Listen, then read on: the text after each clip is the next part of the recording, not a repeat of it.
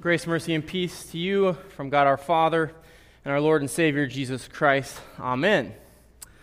So how's Red Letter Challenge going for you guys? You got Tuesday, Wednesday, you got 4 or 5 days under your belt. Moving into technically week number 2 as we talk about our first topic today on the subject of being. How are you doing? Keeping up with the challenge? Staying up on your readings? Some of you? Most of you? All of you? I'll admit, I missed one this week. My wife and I got busy, and we made up for it last night by doing 2 studies, and it's okay. You go through this rhythm. You find yourself having this challenge on one hand and life on the other, and you have 2 rams colliding in the middle, and you have to figure out a way to make it work. That's why it's a challenge. That's why it's not necessarily the easiest thing in the world to do, nor is it the thing that's most convenient in the world to do. But I hope that you see as you go through this challenge that God is going to use it to speak to you in ways that you may not have been open to hearing Him speak to you in the past. So today we're going to talk about the topic of being, just being. So let me ask you this question. How do you answer the question, who are you?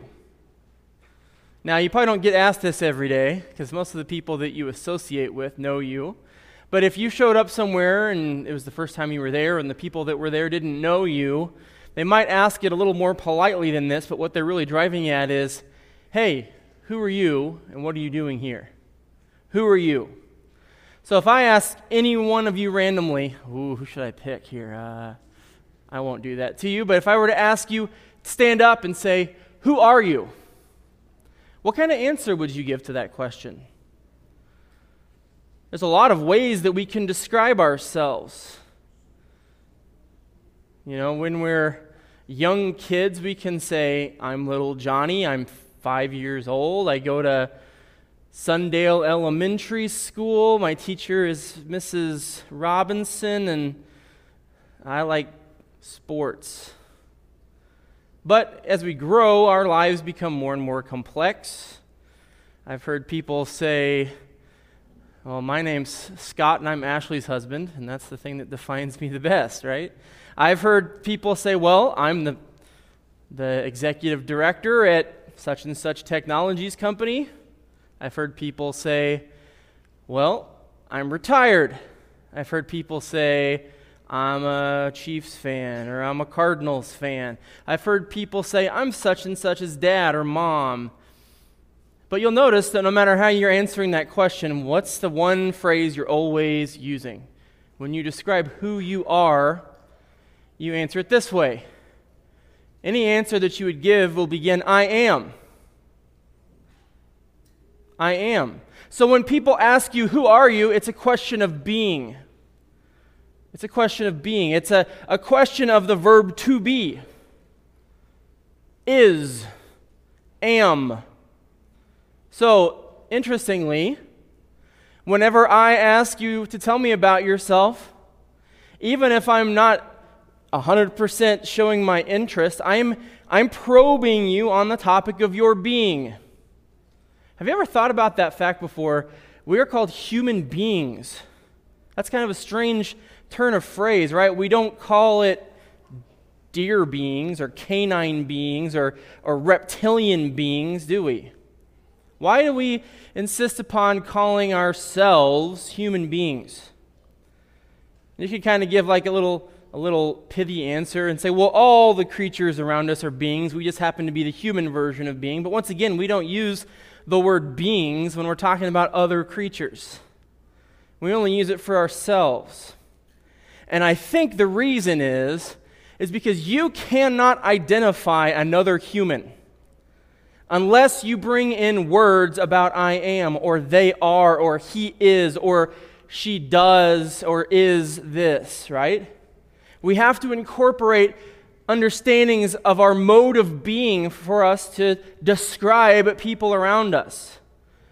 When we see people out there on the street, we don't say, oh, that's just another being, it's just another human. We might see a dog and say, there's a dog out there. There's just a dog. Oh, there's a possum in the road. Right? We might say something like that, but we wouldn't say that about a person. People are not defined just by the fact that they purely exist, but by their state of being. And until we can paint a picture of all of their I am statements, we don't understand them at all. We don't know who they actually really are. And human beings are called such because what makes us unique is the fact that there are hundreds of things you can say about us. Our mode of existence is defined by our state of being, okay?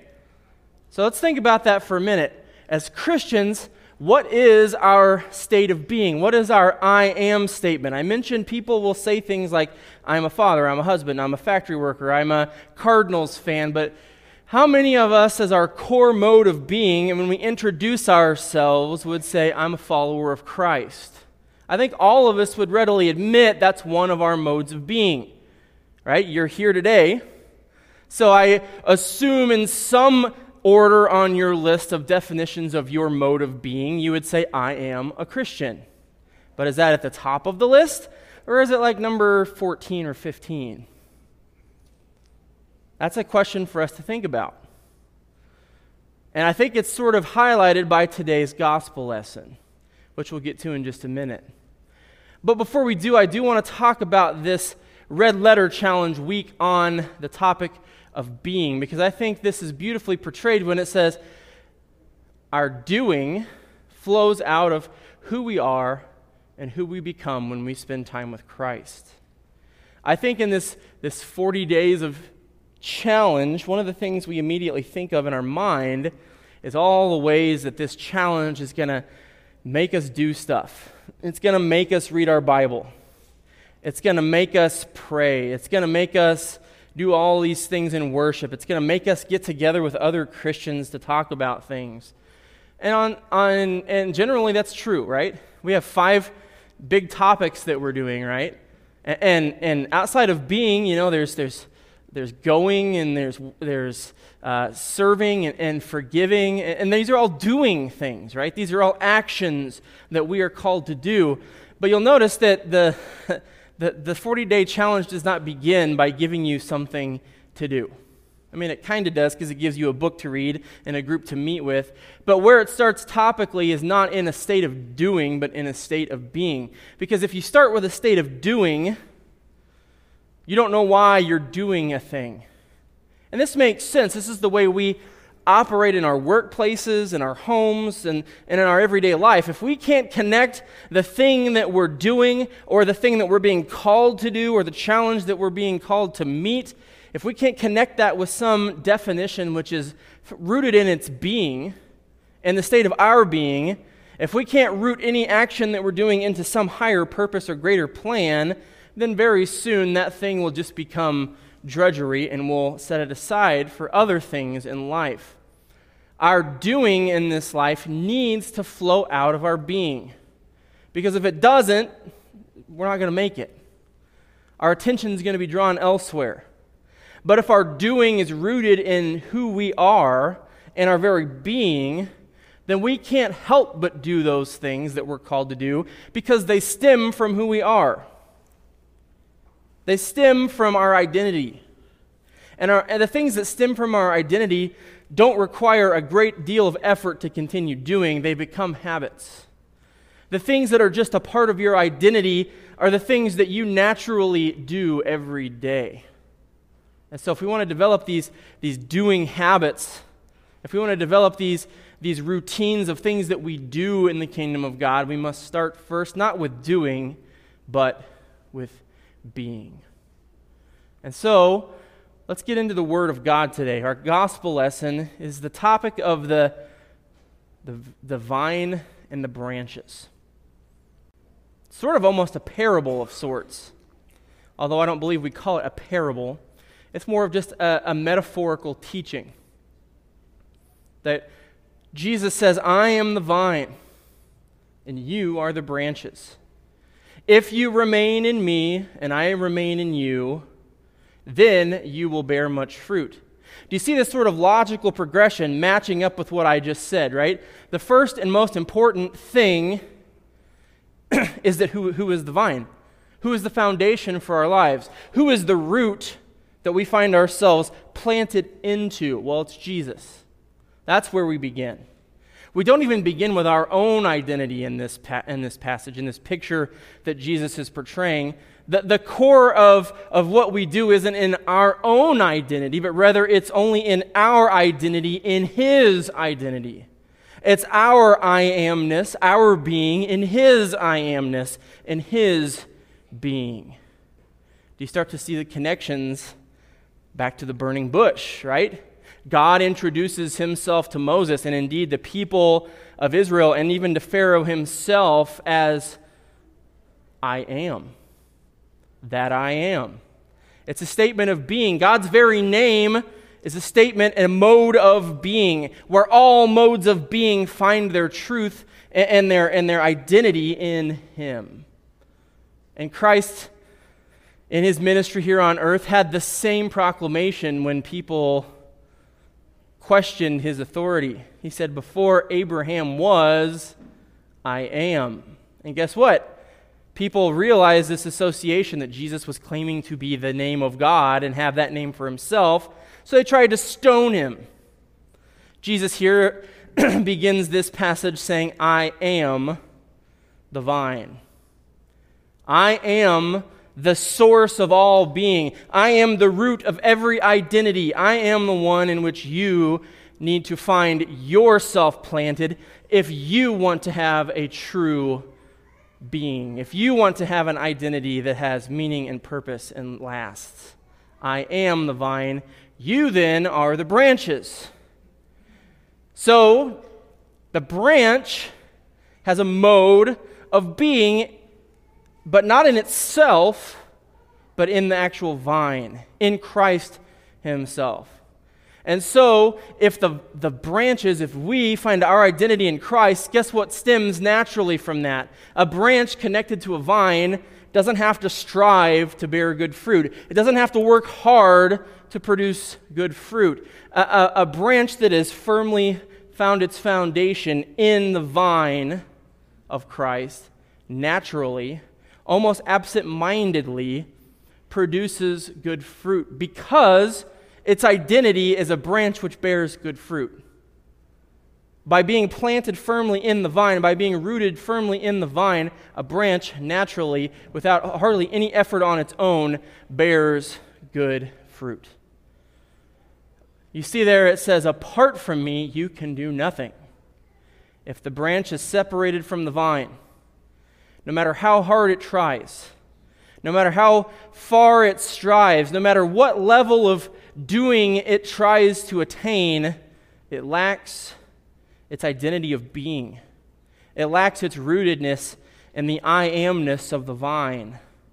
And it cannot bear even the most meager of fruit. It can't bear anything of lasting value. It's thrown into the fire. If you do not remain in me, you are like a branch that is thrown away and withers. Such branches are picked up and thrown into the fire and burned. There is no use for them. There's no purpose.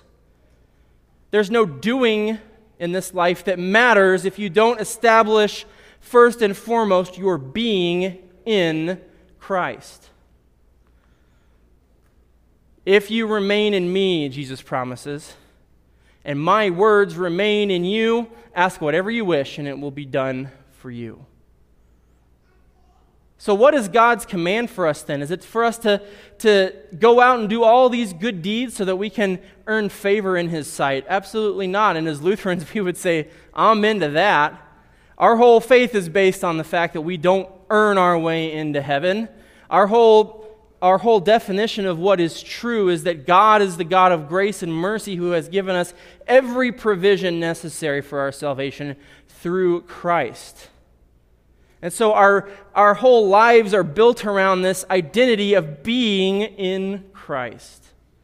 And so all we are called to do is not to do a bunch of things, but to do one thing. To focus on one endeavor before we try to do anything else.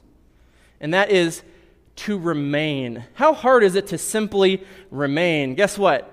You're remaining in your seats. Good job. I know that was hard work, wasn't it? But for some reason for us, one of the hardest things for us to do as people of God and as human beings is to just remain in our God-given identity and to find peace there and to trust there. For some reason, we busybody sinners feel like we need to get to work.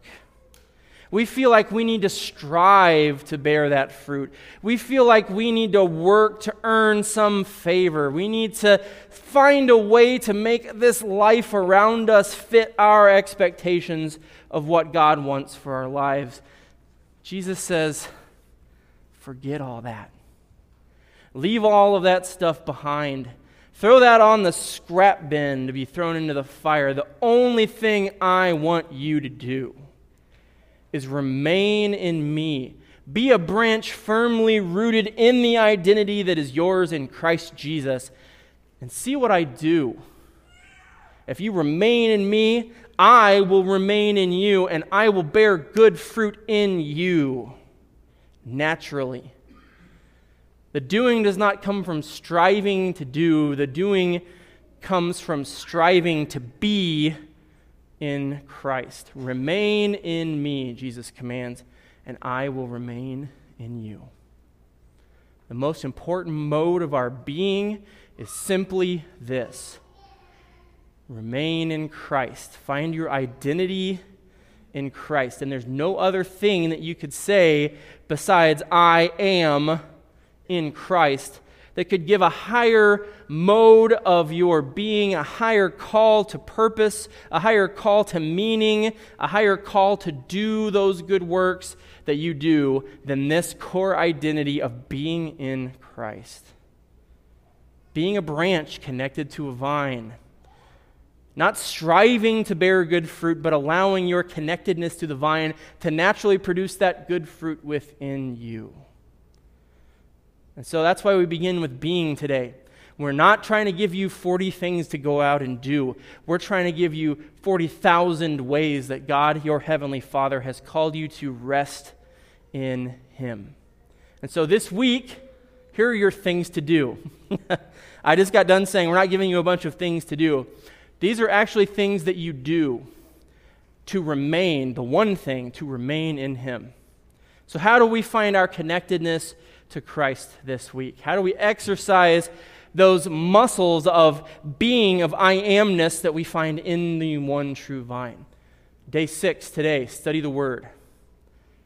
Be in God's Word. Read His red letters so that you know His love letter, His plan for your lives.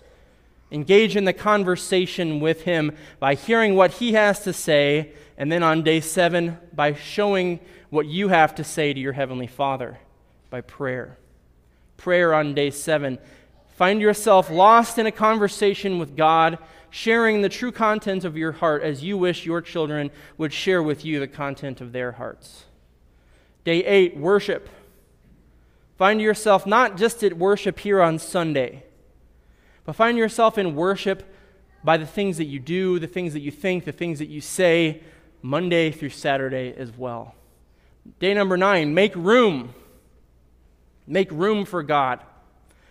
This is putting the mute button on all the noise of life, or at least turning down the volume dial for a minute to allow some greater space, some greater room for God to speak into the situations that are going on in your life. Day number 10 is a day of fasting. Now you might say, Pastor, this sounds an awful lot like doing, right? This sounds an awful lot like a thing I have to strive to do. Actually, when you think about fasting in the proper context of a thing that is called to be rather than a thing that is called to do, you realize that what fasting actually is not striving for you not to eat food, but rather it's striving to find yourself connected to the vine by removing other distractions. If you have a thing in your life that causes you to constantly fill up your brain about such things, And you want to set that thing aside, and you want to say, for one simple day, I'm going to take the thing that floods my mind 80% of the time, and I want to push it away so that God can take up a hefty chunk of that 80%. That's what fasting is. Day number 11 is celebrate. After a hard day of fasting, we're going to celebrate God's covenant promise to us, his people, that we can simply be and abide in him. And day 12 is to take a Sabbath, to take a rest from the busyness of the world around us, to take time alone with God in his word. And that's what we're called to do this week. So as you see these challenges come your way this week, don't think about them as doing things. Think about them as ways that God is calling you to rest and remain in him, in your being his child, in your being a branch connected to the vine. Remember that our doing doesn't flow from an effort from ourselves, but it rather flows from our being. Our doing in this life, the things that we do, the fruit that we grow, doesn't come from our striving to grow it. It comes simply from being connected to that vine. So remain in him as you do the Red Letter Challenge this week. Remind yourself every day that God has found you blameless through his Son, Jesus Christ. You have been found perfected in his blood, and that you have a new purpose, a new identity that is yours, not through any striving of your own, but through your connectedness to the I amness of Christ and to his being as the vine for you. Amen. Let us pray. Heavenly Father, we thank you this day for your goodness to us, and we pray that you'll continue to guide us and keep us as we look to this next week of the Red Letter Challenge. Help us to see this challenge not as an additional thing to do, but rather as a way to grow in our connectedness to you, as a way to reaffirm that we are a branch connected to you, that we might remain in you, that we might do those spiritual disciplines that help us to remove the other noise of life, that we might see you in the fullness of your presence in our lives. Help us to hear your voice. Help us to share our voice with you in prayer, and to continue to do what we can to not do, but rather just to be. And that in being we might receive all the blessings and gifts that your Holy Spirit can provide. We pray this all in Jesus' holy and precious name, and all God's people said, Amen. Amen.